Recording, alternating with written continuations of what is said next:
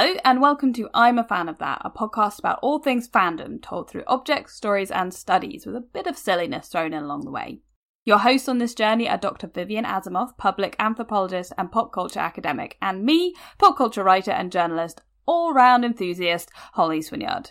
Join us as we deep dive into the wonderful and wacky world of fan culture, its history, the people who make it up, and the way we look at this ever-growing part of our society.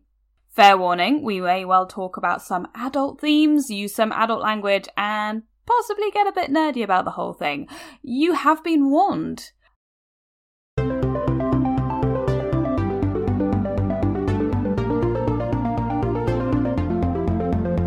Hello and welcome to I'm a Fan of That. I'm Vivian Asimos. And I'm Holly Swinyard.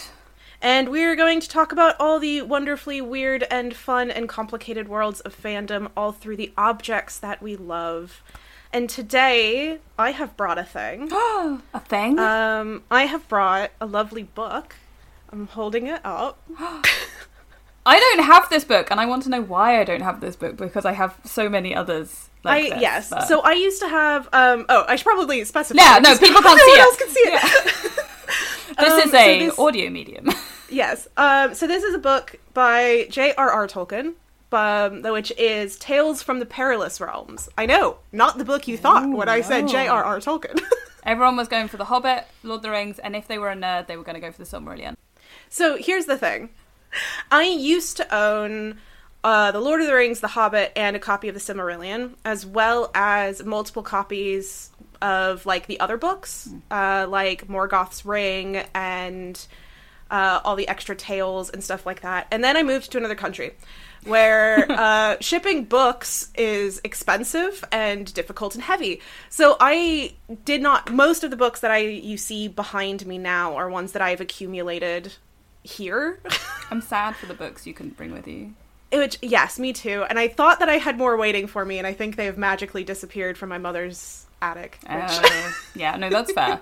I'm pretty sure that happened when I moved out as well. Which, to be fair, I think there were like 8 boxes of books, so I can't really complain too much. But I got this book from my mother-in-law the very first Christmas that I spent with my husband's family. So before she was actually my mother-in-law, she was just... and they knew that I was a big fan of Tolkien, that I had read the Silmarillion, that I was a bit of a nerd in that sense, and that I also was an academic, and that I studied a lot of pop culture stuff. So I got this book for my first Christmas with them, and I think it really both kind of helps to explain the kind of nerdiness that is associated with Tolkien, and which I think really helps lead us into talking about the Tolkien Society, which I specifically want to mention. My mother-in-law, who bought this lovely book for me, is a member of the Tolkien Society. Yeah. So we're going to be very, very nice about them and say nothing bad at all. Very lovely, because they're full of lovely people who buy me nice books for Christmas. To be fair, every fan club I've ever encountered, and I hasten that I'm sure the Tolkien Society probably don't want to be called a fan club, but I'm just using it as a general umbrella term. They're all full of lovely people who sometimes get a little bit intense. And I am including myself in that. Like, I fully accept that I'm that person as well. So that's fine, you know. So there are moments with every single, like, fandom where you just go, oh, that's a bit much for me. I'm not... Yeah, or you're that person. And I think that's kind of funny when it comes to things like the Tolkien Society, that I'm not sure, like, how they manage that, because there must be some very intense people in there. I'm absolutely certain there are. Well, so do you want to explain a little bit, because I didn't hear of the Tolkien Society until I met my mother-in-law. So do you want to explain a little bit about what it is? Yeah, I can do that. And maybe if you have any kind of history with them or as them, or... You know this story, and that's not fair. Right, okay. So the Tolkien... You don't have to talk about anything. But now I'm going to. No, the Tolkien Society is essentially... And I'm sure they'd be really cross if I said fan club. So I'm going to say fan club, because it is. In the terminology of these things. It's academic based. There's a lot of... They do lots of essay stuff. They have a journal. And they have, like, competitions awards to do with works around Tolkien, which is really cool. I think they're a really impressive setup, actually, the way to do things. But essentially what they are is they were set up in, and I want to say the late 1960s, as a pseudo-academic group of people to talk about the works of Tolkien and to look at him in a more academic way, and to kind of, there's a lot of meta essays, there's a lot of discussion about the world building, both in and outside of the canon. So if we're going to talk about it in like there's meta essays about like the Doylean side of things or the Watsonian side of things, depending on whether you're talking about it from inside the world or outside the world. Those are terms that I'm aware that possibly people don't know. Quickly, so Watsonian is basically, are you looking from the point of view of somebody who lives within the canon of the media, i.e. Dr. Watson writing about Sherlock Holmes, or are you the writer, Arthur Conan Doyle, looking at reasons for things happening in the canon from like what was happening in the world? So reasons like Conan Doyle kind of just forgot that he'd written certain things about Sherlock Holmes and there's no explanation for them in the text, and so that's the explanation for why it happened. And the Tolkien Society does this in various different ways, which is quite cool and I think really interesting. I have a lot of respect for the Tolkien Society, actually. I think a lot of the works they put out there and a lot of the work they do with the Tolkien estate is brilliant, and they have gone a long way to making sure that the Lord of the Rings and everything that goes with it, all of Tolkien's work, is what it is today. You know, we wouldn't have the kind of level of stuff we have, I think, without them. They are very much part of it. But also they don't necessarily like you asking lots of questions about things like why they don't like fan fiction. And get a bit cross with you when you're very persistent about it. And this has happened on 2 occasions now where I've been trying to ask them questions about things and ended up with quite distinct radio silence. So I think either they decide they don't have time for it because I'm being frivolous, or they get cross with me, and I'm not sure which one it is. But maybe one day I'll get my questions answered. I don't know, and I'll be able to write about it. That being said, they have some very cool stuff. I just think that they have to.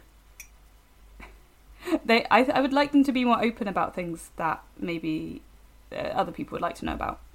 Because it is a very closed off group, or at least it's perceivably a closed off group to people who are outside of it. So that doesn't necessarily mean they are. I don't necessarily think, I'm not saying they're elitist or anything like that at all. I'm not. I just think it feels like there's a bit of a barrier between them and maybe people who are fans of Tolkien's work in a different way. And that might be because I became a fan of Tolkien when I was 10 and on the internet and very much in the movie fandom, kind of like. When the films came out, I became very obsessed, despite having already read the books. The films were what really made me go, "Oh, this is amazing." And when I then later discovered the Tolkien Society as a teenager, it was through the fact that they were very, very cross about the movie fandom and the way the movie fandom did things, because it was predominantly a lot of teenage girls writing fan fiction about how they wanted to kiss Legolas. Or Aragorn, or no problem with it at all. Or in my case, I'm just there going, Faramir, he's the best, yay! And obviously there were some issues with how the film was differing from the books and all that kind of stuff, which comes up every time there's an adaptation of anything ever. Yes. And so that's not really the Tolkien Society, that's more just fans. But there was some tensions there that I think maybe also because it being, and I want to say in inverted commas even, early days of internet fandom in the early noughties and late noughties and stuff, like obviously there was internet fandom before then, but this is when it was getting very, very big and much more accessible to a lot of people. And I think there was just some tensions there that was between essentially almost generational, like, oh, there are new people here and they're all very young for the most part, not saying everyone was, but a lot of them were, and they're doing things differently to us and we want to show them how we do it, but they don't really want to listen because we're kind of telling them not to write fanfic about kissing Legolas. Or in fact they got quite cross about the fanfic of Legolas kissing Gimli, which I would argue is textual. So there's definitely supportive narrative in the text for that happening, but that's just me, I guess. I'm sure somebody's written that essay. But yeah, I remember in the early 2000s people weren't super chill about that. So that's kind of my experience with the Tolkien Society, and like I said, I wouldn't call it a negative experience, I would just call it a fan experience of different types of fans coming together. I'm absolutely certain, having met several people who are in the Tolkien Society, that they're lovely. Lovely, lovely people. I don't know if there is a Tolkien Society in America, or if there is, it's not as big, or maybe I wasn't as aware of it. The one thing I do know is that they are in like little separate groups, so like they have a name for it. I can't remember what it is. It's something in Elvish for each like little local section. So it may be that there are ones in America that are just quite small, or they just fly under the radar. Yeah. Like there's plenty of fandoms that like kind of fly under the radar because they aren't acting fanish in a way that we, as people who experience fandom a lot of the time, would recognise it. Like I kind of feel the Discworld fandom's a bit like that as well, that you kind of oh, suddenly a Discworld fan appears like out of nowhere, like they've jumped out of like subspace, and you're like, whoa, where did you come from, you know? And they kind of just appear like that, and I feel like Tolkien fans are sort of the same. You're like, oh, I didn't know this was what you did, but cool. So I think they are. Yeah, because I think if I had found it when I was doing my undergrad, I probably would have joined, because Lord of the Rings is particularly incredibly important to me as a human being. But one of the many reasons why is that when I was doing my undergrad, I actually took a course that was Tolkien and religion, because I did religious studies, for people listening who do not know me personally. So they had a lot of like weird classes that you could take. But most of them were very kind of specific to a particular lecturer's specialty. So another one of the kind of small classes that I took was New Religious Movements, which was that person's really specialty. But there was one guy who was a specialist in Islam, and no, I think he was a specialist in Hinduism, sorry. He's a specialist in Hinduism, and he doesn't work there anymore, but he was also a huge Tolkien nerd and really loved Tolkien. So instead of hosting a specialized class on Hinduism, he did it on Tolkien. I love that. I was taking religion classes for fun, because this is something you can do in American universities. And I'm a bit jealous of that. I'd have liked and also this shows me as a person that I had the ability to take fun classes, because otherwise I would have graduated in like a year. And instead of taking like, I don't know, ceramics or like some kind of crazy art thing, I instead was taking my first fun class was human rights in Latin America, because why? I don't know. This is who I am. This is why we're friends. Because I would have also taken that class. I would have taken that class. The moment I would have seen Tolkien and religion was my very last purely for fun course, because it was that course that made me go, you know what, I'm gonna just do this, and I switched it to be a double major, so that way I could actually graduate with a religious studies degree, and that set me up to then eventually get a master's and a PhD in the study of religion. So this particular class on Tolkien completely changed my life. And it was because up until this point, in all of my classes, at the end of it, I was writing, and like the final paper would be about how whatever I was learning in religion was tied to Lord of the Rings. It was made for every single time. And it started to be an issue. One of my lecturers, I think he's still there, but he taught a class on religion and food. And when I was taking it, he actually told me, you know, I'm going to be really happy, because there is no way you can write a final paper on Lord of the Rings with this. And you know what I did? You went, bet? Yeah, I can do that. See, I wasn't going to, but now I will. I'm really excited that we're doing this episode, because actually both of us have a very strong tie to Lord of the Rings. I think both of us, our first tattoos were based on Lord of the Rings. We both have Elvish tattooed on our bodies. Yes. And like the Lord of the Rings is incredibly special to me. It's something that I won't go into the details now, but it ties me with my late father very strongly, and it's a big deal to me. It was my first fandom, I suppose, which is why I think I've ended up in some slight, I don't want to say scrapes, they probably don't even remember me. The Tolkien Society, they're going, who the hell is this person? I want to talk about like particularly Tolkien in regards to fandom and this particular thing, because And I'm really glad that we, this is the episode today, because it's so interesting as a fan to look at these kinds of fan groups, fandom spheres, because they're very different and they're very much their own beast. I can't really describe them as anything else. So yeah, I'm excited to talk about it. Like I say that, I don't think we'd have had Lord of the Rings in the same way as we do without them. I also don't necessarily know if we'd have had fandom in the same way as we, I know that Star Trek particularly gets a lot of credit for being like, this is what made fandom what it is, but I kind of feel like things like the Tolkien Society had like this really interesting basis, particularly of the meta essays and stuff like that, and looking at things from an academic point of view, that a lot of the things like the video essays and stuff we get today on YouTube and stuff probably wouldn't happen in the same way if we didn't have people like them doing that. They definitely set the basis for that, which I'm not sure, like, it definitely comes from very old school fan spaces, like, the fan clubs and stuff of the 1930s. They were all doing that, the sci-fi ones, they were very much more kind of in an academic space because of the people who made them and joined them. They were young professionals, a lot of them were academics or writers and all that kind of stuff. You've got your Isaac Asimovs and stuff joining those groups. So yeah, the Tolkien Society comes from a very old school form of fandom that has pretty much disappeared today, and the fact they're still there is really impressive. So I think that's why maybe they clash a little bit with younger fans, or I guess fans of a newer generation, because it's just different. It's a very different way to be a fan.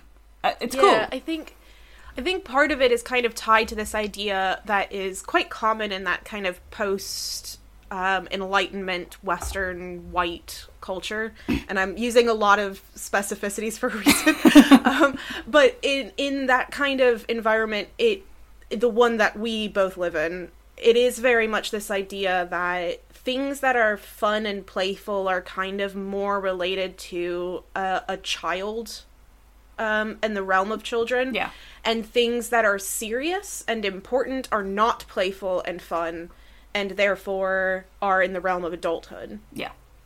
And I think that a lot of the approaches to pop culture in general are tied to this idea that if you find something fun and playful, you cannot therefore find it important and meaningful.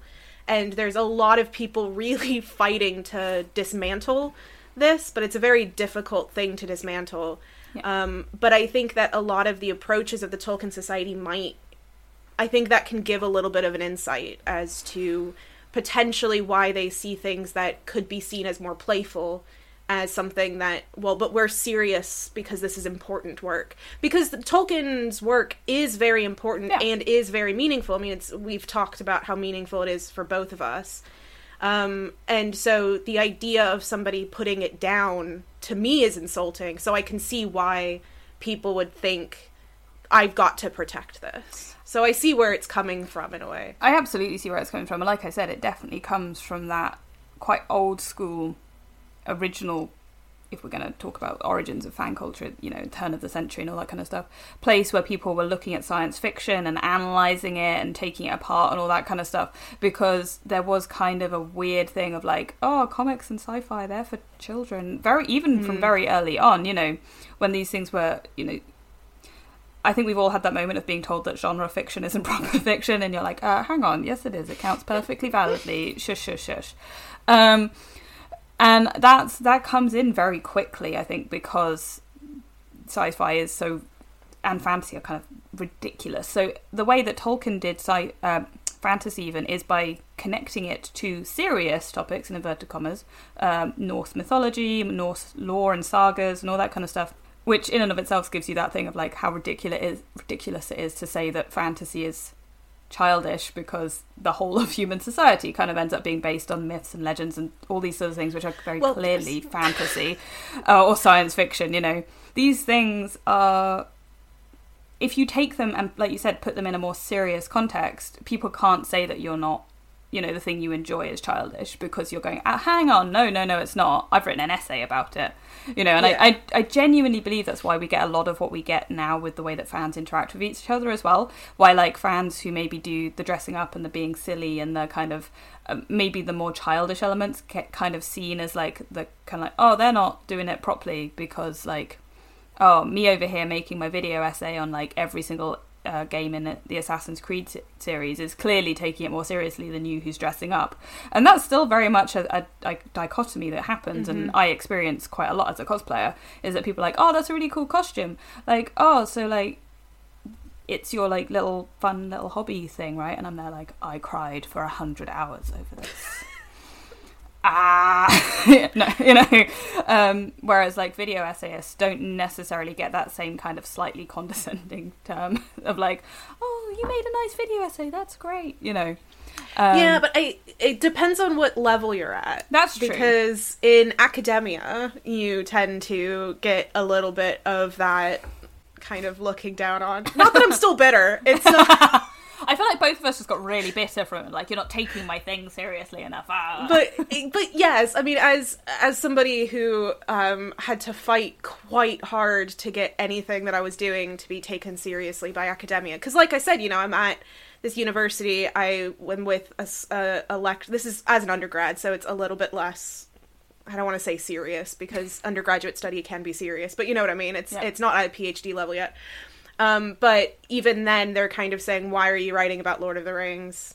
You know, how are you even able to talk about what we're talking about and relate it to Lord of the Rings? That doesn't make sense. Or to anything. I mean, I picked Lord of the Rings because, of course I would, but I could have done it with anything. And in fact, when I was looking through old notes, I found that I was drawing Triforces in order to help explain an element of a particular theory, you know, to myself, you know, and I was using pop culture to help me understand what I was learning. I think, like, I really like the idea of people using comic books to explain mythology as well, like the idea of kind of matching up things like Superman and stuff with, like, Arthurian legend and being like, these are two ways to explain two very distinct, like, because Superman is basically created as sort of a Moses analogy, and like it's created by Jews coming to America in a very difficult time period and all this sort of stuff, and he is literally Superman. He's protective and he's helping them. His name is Kal-El, son of God, you know, all this kind of stuff. So like, he is son of God? No, I'll get that properly translated later from Hebrew.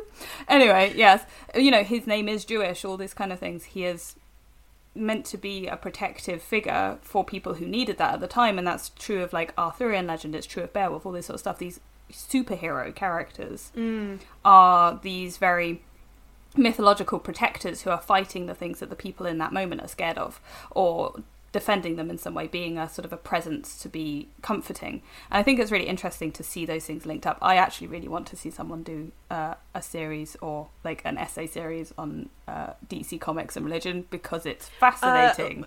I can send you links. Oh, good, because I don't mean like, I get really annoyed when people are like, oh, Superman is like a Christ figure, and I'm like, no, stop doing this. Please stop doing this. No, but yeah, because I think what's interesting is one of the reasons why I left academia is that I was fighting with academics to be taken seriously, and meanwhile fans, people like the Tolkien Society, like my mother-in-law, were super excited to hear that I had something important to say about Lord of the Rings, or that I had something important to say about people who like Lord of the Rings, and saying that they're not weird or crazy or childish.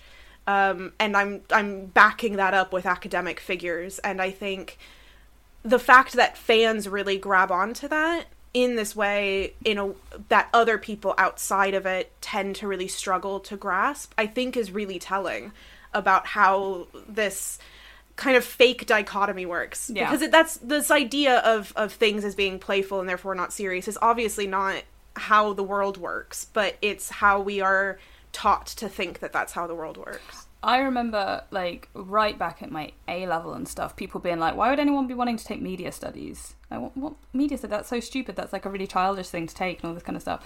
And now I'm like, God, I wish more people took media studies for this exact reason. Because if you don't understand it, you don't talk about it, you don't look at what people are enjoying, why they're enjoying it, you know, taking in not just the text of the thing, like the Watsonian and the Doylean versions of something. If you're not doing that, you're going to end up with people misunderstand. You're going to end up where we are at the moment with a lot of things where people are misunderstanding and not being able to grasp fiction in the right way. That's not what I mean. In a way that kind of shows the understanding of the author.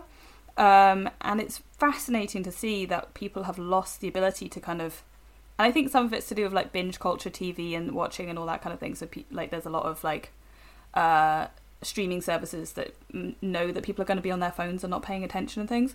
But like there is a real issue with people not looking at media in a serious way and not looking at the people who enjoy media in a serious way, or pop culture in particular, because it's just like, oh, it's just and you're like, no no, you need to understand this. You can't just go and like brush it off because it's not opera, it's not Shakespeare. All of these things which were the pop culture of their time, exactly. They've just aged. I was just about to say. You know, it's like Shakespeare is full of dick jokes. And Shakespeare wrote for the masses. Exactly. He was the mass media of the time. And most of the writers of his time are doing that. You know, Christopher Marlowe's doing that. Ben Jonson's doing that. Like, they're all doing that. And the same is true of, like, not Plato, but, you know, Aristophanes, all that kind of stuff. Come on, it's like there's a whole play about how women are just not going to give their husbands sex and everyone's got giant penises. Like, because people thought it was funny, and yet we now study that in classics. You know, like, you can't just say that something's important because it got old, you know, because we managed to save it. All of this stuff is worth looking at in that same way, even if it's silly. And I think that is, like, I always think it's a bit of a shame that horror movies never get a look in at the Oscars for this exact reason.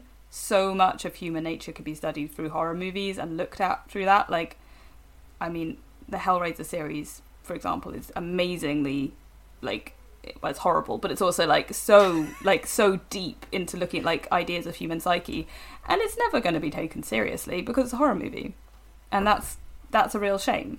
And I think the same is true of, like, you know, a lot of fantasy and science fiction, that they kind of get that category of genre. You know, oh, they're just genre, and literary and media awards and stuff don't take a look at them because they're not contemporary or they're not historical. And I think we've gone completely off track. This isn't really what I was trying to talk about, but it's really true. I think it helps to lay down the foundations of saying that we kind of understand where the Tolkien Society is coming from, and that it is serving a really important function in the sense that these are the people that I was saying are helping to try to dismantle this idea that something can be both fun and fantasy and also very serious and meaningful and academic. Yeah. And, you know, these are the kinds of people that we're talking about. One of the things that I find really fascinating about the Tolkien Society, at least the very little bits that I get from the outside, and so I guess in a way I'm saying what I find interesting about my mother-in-law, but I'm trying not to, is their very complicated idea of definitions. And I know this is probably the most dry and academic I will ever sound, but I find it really fascinating. So I'm currently working on a project with cosplay. It's how I met Holly. And basically, my mother-in-law had just gone to Oxenmoot, which is the big meetup for the Tolkien Society. Which, if you're not a nerd like us, is the name for the gatherings. It comes from the books. So they gathered with their Ent friends. Yeah. But they showed up and they actually wore costumes. I can't remember what they were dressed up that year because they go every year and they go in costume every year. And I'm specifically saying in costume because they would not say that they were cosplaying. However, after they showed up, they were nearby where Tom and I were living at the time, so they swung by to say hello and break up the car journey. And afterwards we were having a bit of like a meal out, and his mother immediately was like, oh, you would love this, let me tell you all about this because you would find this interesting, and proceeds to tell me about their costume masquerade in a way to explain the cosplay thing, but then immediately was also being like, well, but I'm not cosplaying, which I find really fascinating. So it was like this fascinating endeavor, and every time that we're meeting up, I'm always like having really detailed conversations about what cosplay is, which really annoys my husband because I wasn't supposed to be ever researching his family. It was a promise that I made very early on, and it's being very hard to keep going with it. People are interesting, what can you say? But they're coming to me! Yeah. So...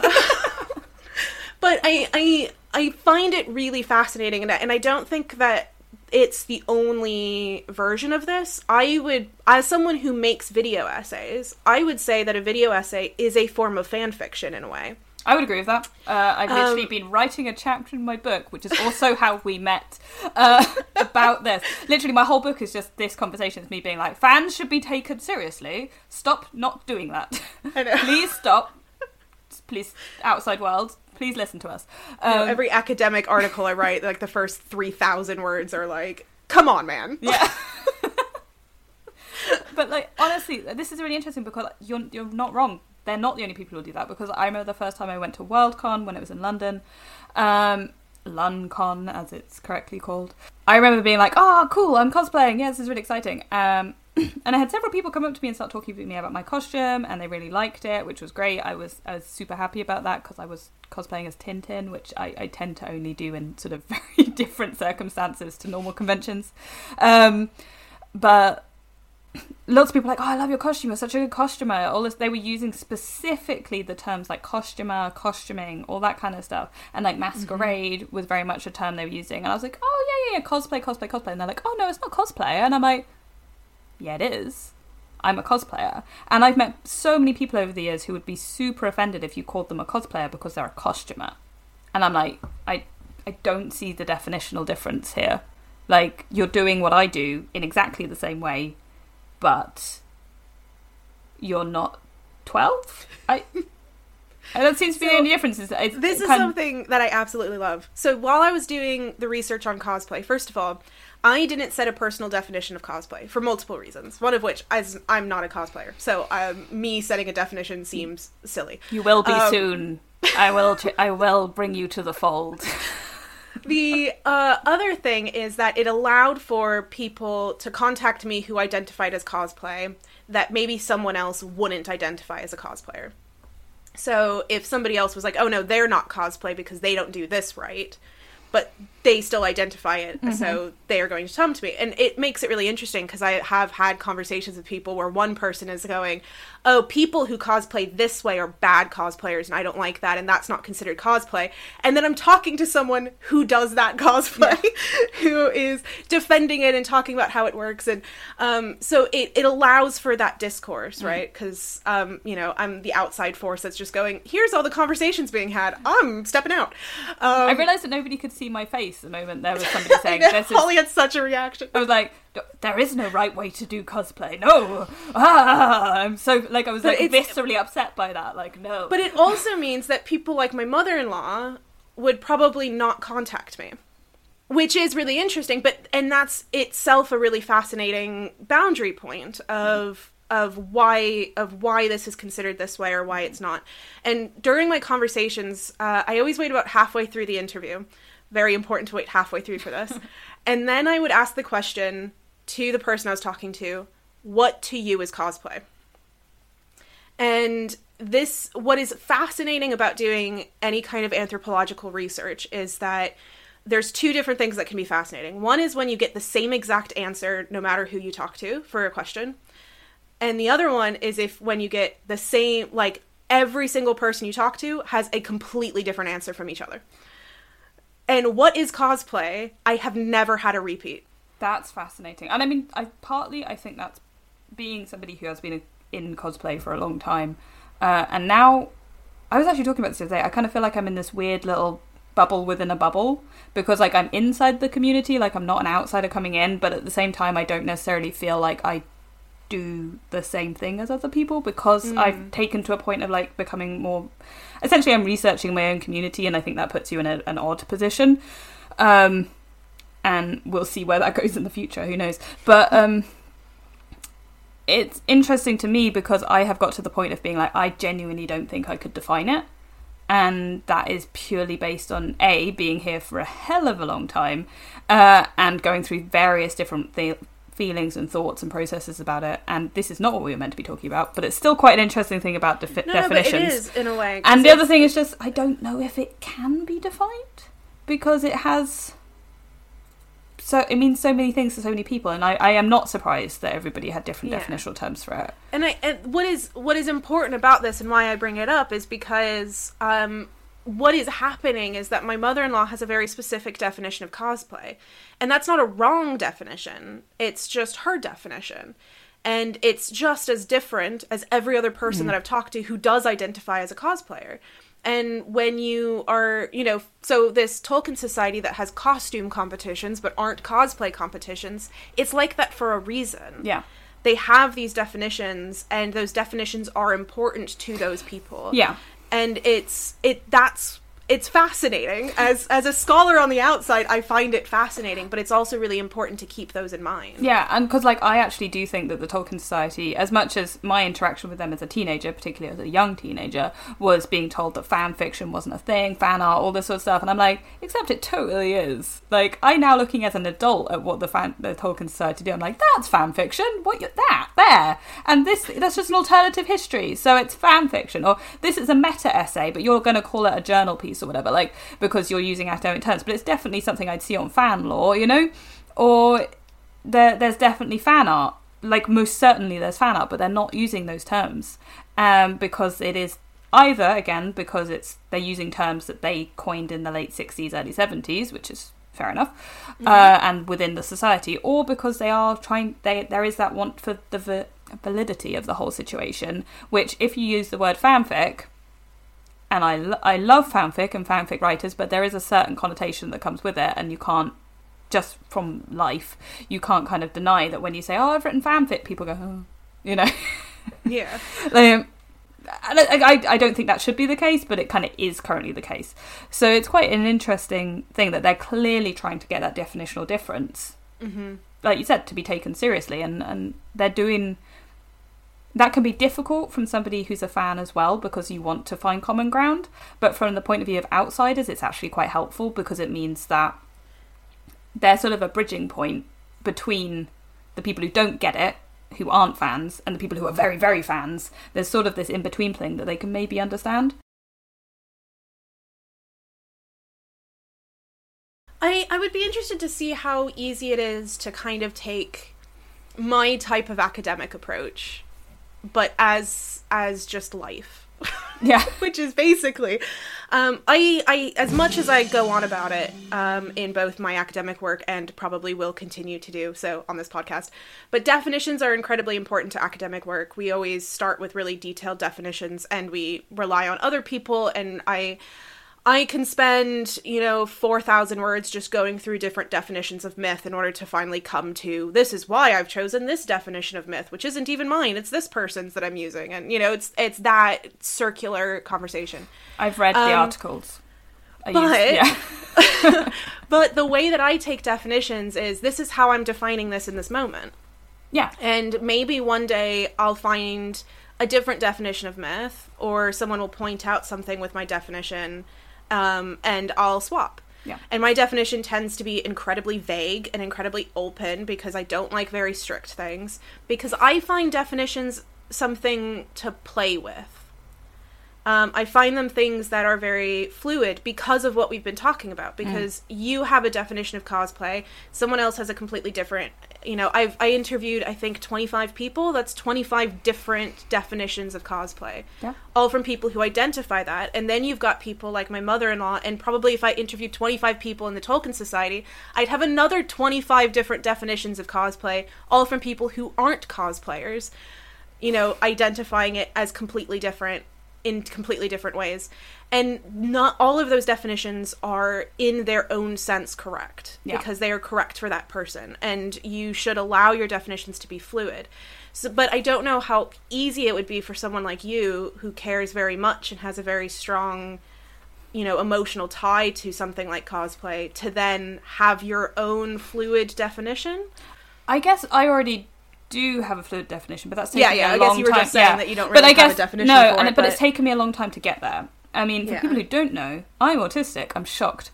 So I do... Anyone who does work like this is in some way neurodivergent. Yeah, exactly. Shocking. But it does mean that I tend to, when I find a rule that works for me, or I find a thing that works for me, that becomes the rule, and kind of stays in place. But because I know this about myself, I have taken a lot of time and a lot of work on my own brain and the way that I think to kind of try and undo that, to be like, I'm being given new information now, maybe I need to change how I think. And it's difficult to do. I mean, it's especially difficult for me, but when you're given new information, to be like, hang on, I need to change my opinion, I need to change my thought process, I need to change my definition, it's hard.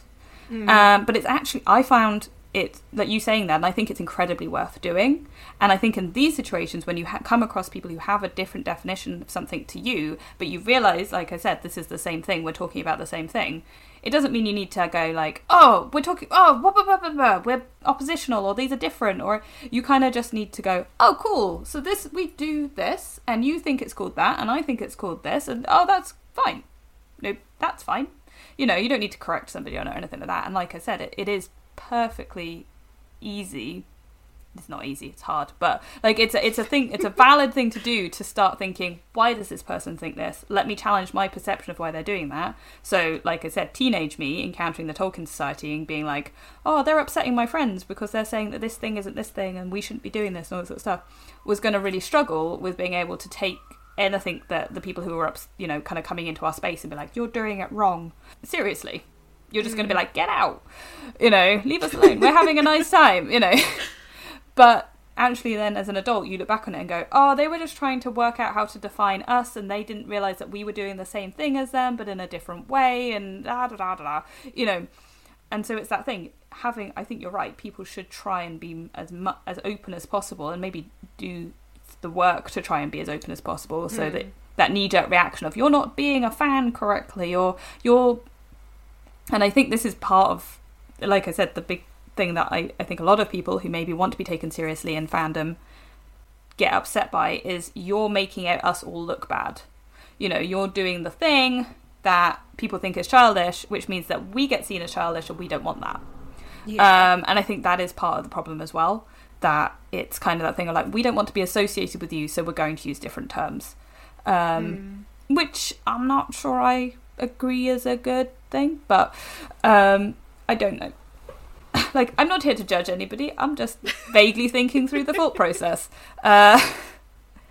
It's fascinating, and I think that I would really like to see, again, I'm sure there are essays on it, I'm sure people have talked about it, that thing of like why people define things so differently because of validity, because of looking for a point where it's like, okay, I understand this in this way, and therefore you defining it in a different way is going to cause a problem.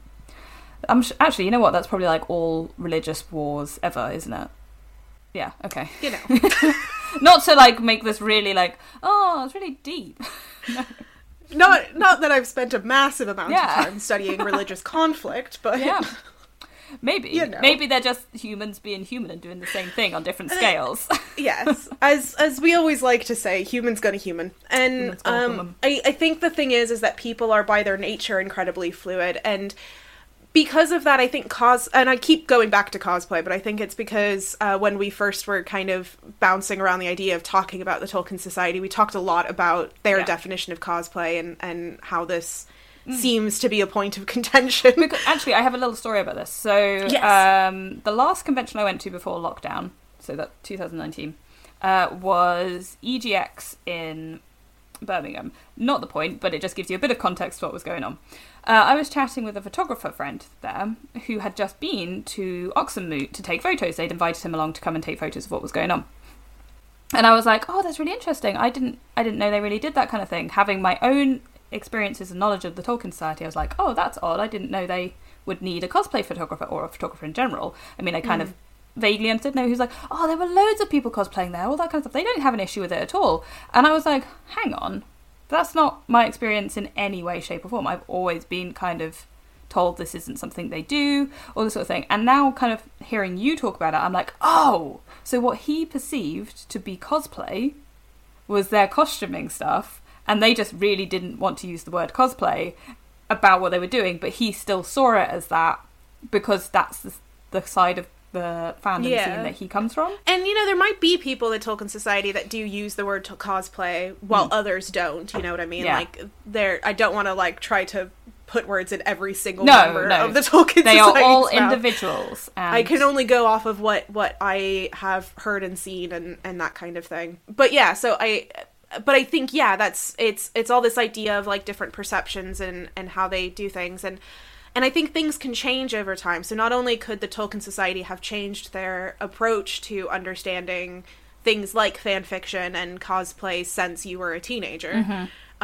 but so could cosplay. That cosplay itself has changed in the last 20 to 30 years. We will not talk how old we are.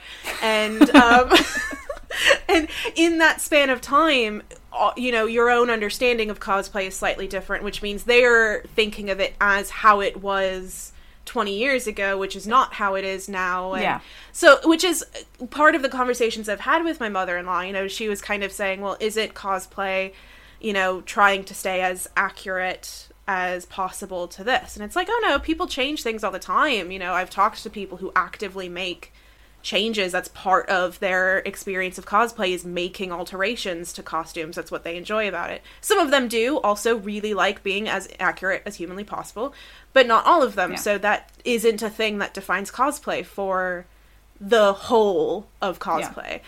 And, you know, she went, oh, that's not what I thought, you know, but it's because of the perception, and that's how cosplay was at one point. And but is not as much anymore. I mean, you get that constant thing of being like, oh, cosplay is a Japanese thing. And no. But it's because the word cosplay comes from Japan, and so people who would have been in fandom in the late 80s and early 90s would have heard this word first, used in the context of Japanese fandom, because that's where it was coming from and that's where it was being used. And so that's why there's this definition of, oh, cosplay has to be like manga and anime and video games. And you're like, no. Yeah, because that was another thing, you know, one of the early conversations was, oh, but we're drawing from literature. And it's like, oh, I've seen people cosplay from Harry Dresden. I'm trying to put together a Dresden one. Yay. I've seen people from Discworld, you know, people take from literature all the time and cosplay it, you know. I mean, because it's quite interesting, actually, because, like, Discworld is really interesting. I do think they run up against the Tolkien Society in a way that maybe people don't realise. That the Discworld fandom, again, has its own very definitional terms, and a lot of that comes from the books, obviously, in the same way that you have Oxenmoot and that kind of thing. There are things that come from the Discworld books that make it into the fandom, and people just are not going to get if you're not in it. But there are also things like the fact that their cosplay competition, the conventions tend to have like a separate, what they call the cosplay competition, which is floor costumes. So when people are walking around on the convention floor, you get given tokens and stuff, and the person with the most tokens at the end of the weekend wins. That's cool. Yeah. So it's really interesting, and that can be based on any single costume they do in any day, or they can wear the same costume the whole time. But it tends to kind of be that, like, there's a Saturday winner and a Sunday winner. But then you have the masquerade, which is spelt with a K, like the book, where that is what I would call the cosplay competition. It's the performance, the costume, all of that kind of stuff all judged together on stage, right? And that's what I would call a cosplay competition, but they don't. And it's really interesting to see the difference between those, because it meant the first time I attended a Discworld convention, I was super confused. Because I was like, hang on, I wanted to enter the cosplay competition, but that's the cosplay competition, not this thing that I've been told is. That's so weird. Like, I just assumed there wasn't a stage one because I'd been told it was this thing with the tokens on the convention floor. And that definitional difference was like, oh, nobody knew what I was asking for. Yeah. You know, and that was fascinating to me. And I really do think that pretty much, if the more you look into any single, I think particularly fandoms that have a more of a group core, where there's more of a community core rather than like this wider idea of fandom where it's like you kind of all just mess in together. The ones that kind of have their own conventions or events or you know, that kind of thing. You are going to, anytime you enter those spaces, you're going to find that there's a hell of a lot of definitional difference. I mean, the Star Trek fandom has the same. The Star Wars fandom, even, I know it's a bit younger than the others, has the same. And I would not be shocked if the Doctor Who fandom didn't have the same.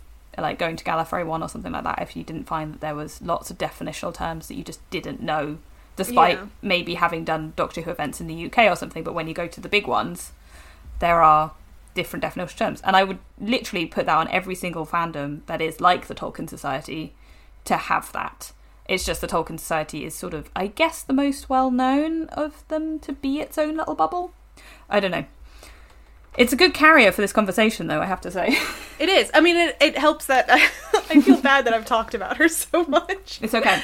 But like I said, I mean, I think that it also has helped because she is so kind and was so welcoming and so interested in what I had to say as an academic, but also as a person. And even though I'm not a member, has fostered the communication about it and bought me a lovely book and all of that. So, you know, I think it has helped to show the multifaceted aspects of the not problematic definitions. That makes it sound like it's a really bad, you know, issue of but like How dare they? Issues revolving around differing definitions. But also this other side of what I think most people talk about when you initially talk to them about their fandom, which is, I found my people. Yeah. This is my group of people. This is everyone who's very welcoming. I mean, my in-laws love going to Oxenmoot. They go every year. And they dress up in costumes every year. They don't have a sewing machine. They do it all by hand. Oh, my goodness. And my So my sweet. father-in-law made a big cloak that he did all by hand. And it's, you know, this is what they do. And this is what they spend so much time doing. The last time I was there, my mother-in-law was embroidering talk about fan art. She was embroidering the Tree of Gondor and then a couple of words around it to put on a bag that said the Tolkien Society around it so she could bring it with her to Tolkien Society meets, which are beautiful, wonderful works of art and creativity, and they clearly love this society so much, and I think that's also an important thing that I'm glad I have seen that side of it, as well as what you say about it, you know, that you get this kind of balanced idea of the entirety of a group of people. And I think that is, I wish that I had seen that side first. I wish that I hadn't had what was essentially a formative experience with them as a teenager and a young adult that was negative, because I think that's such a shame, because it meant that it has put me in a position where I'm like, oh, I'd love to talk with you guys, I'd love to hang out, but I'm scared to, because I've had this experience. And the likelihood is nobody's actually like that, but it, particularly in online spaces, it's very difficult for those things not to become charged, I suppose. And again, I think there was a lot of stuff around the time when the films came out of people being like, but this isn't what I wanted, that we see every single time a Star Wars film comes out. And as an adult, I know to just ignore those people. But as a teenager, you're like, oh no, you don't know. You're like, I love this stuff. Exactly. And I say teenager, I was like, I said the first film came out when I was 10. The first time I was online talking about fandom stuff, I was 11. I wasn't even a teenager properly yet. So, like, these are it was kind of literal children kind of being told by adults that you're not doing it right.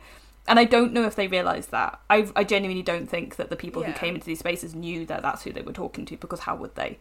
And so I'm not saying that it was anybody's fault. It wasn't. It was just a situation.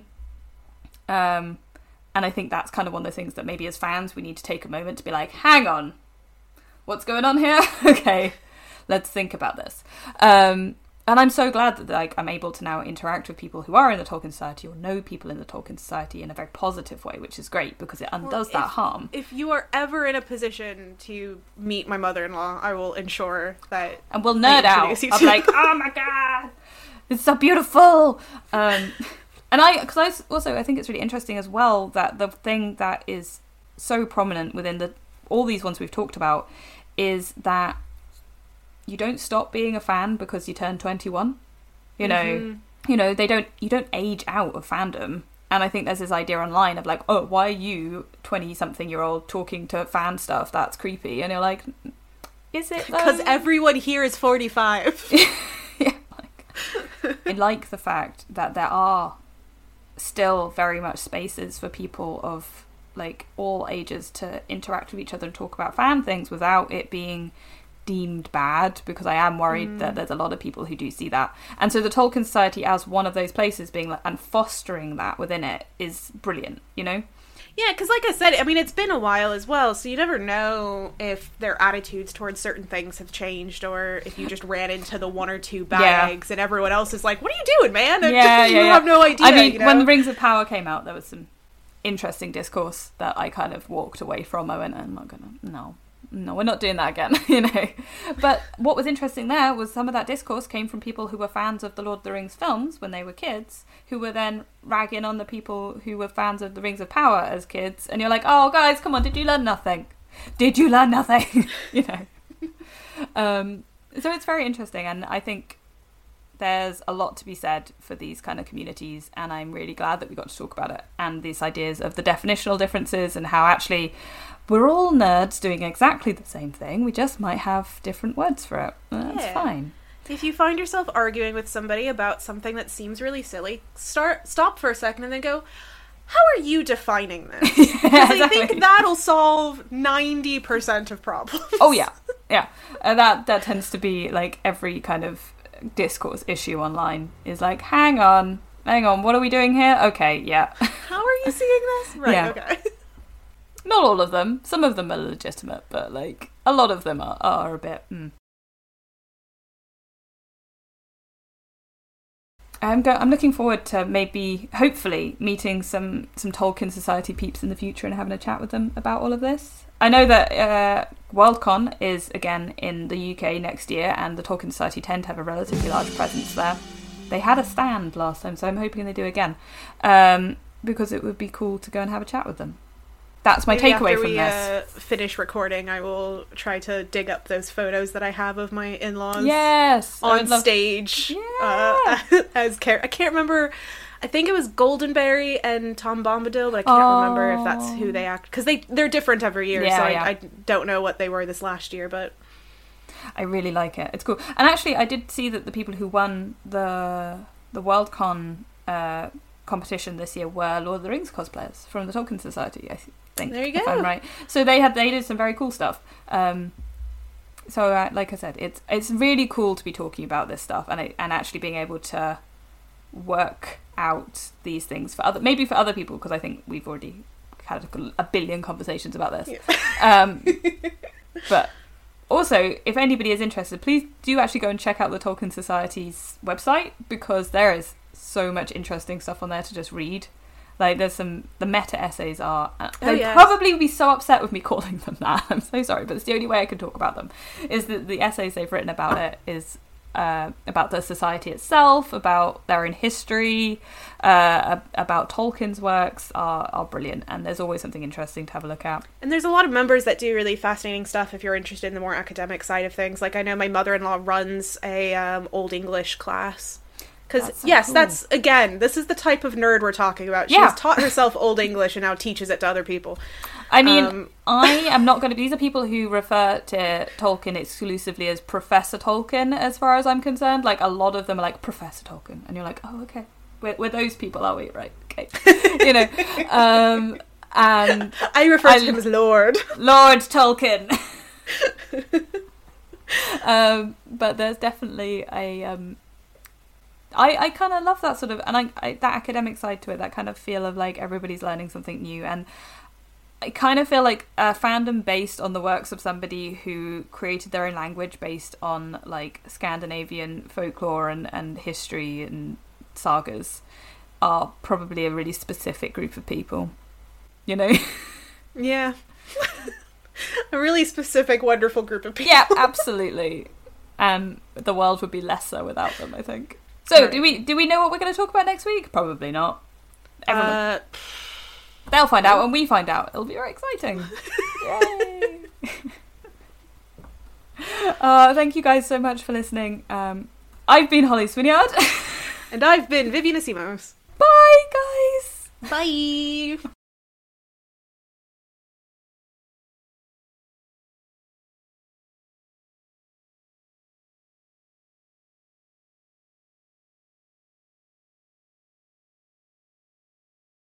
Thanks for listening. Remember to like, review and subscribe wherever you listen to this podcast, and do give it a share. Tell your friends, family and fellow fans and get the word out. You can follow us on social media, links in the show notes, as are some links to further reading. Who doesn't like a reading list? We are nerds after all. Music for this episode was Nowhere Land by Kevin MacLeod, licensed under Creative Commons Attribute 3.0. This episode was produced by Vivian Asimos and Holly Swinnyard.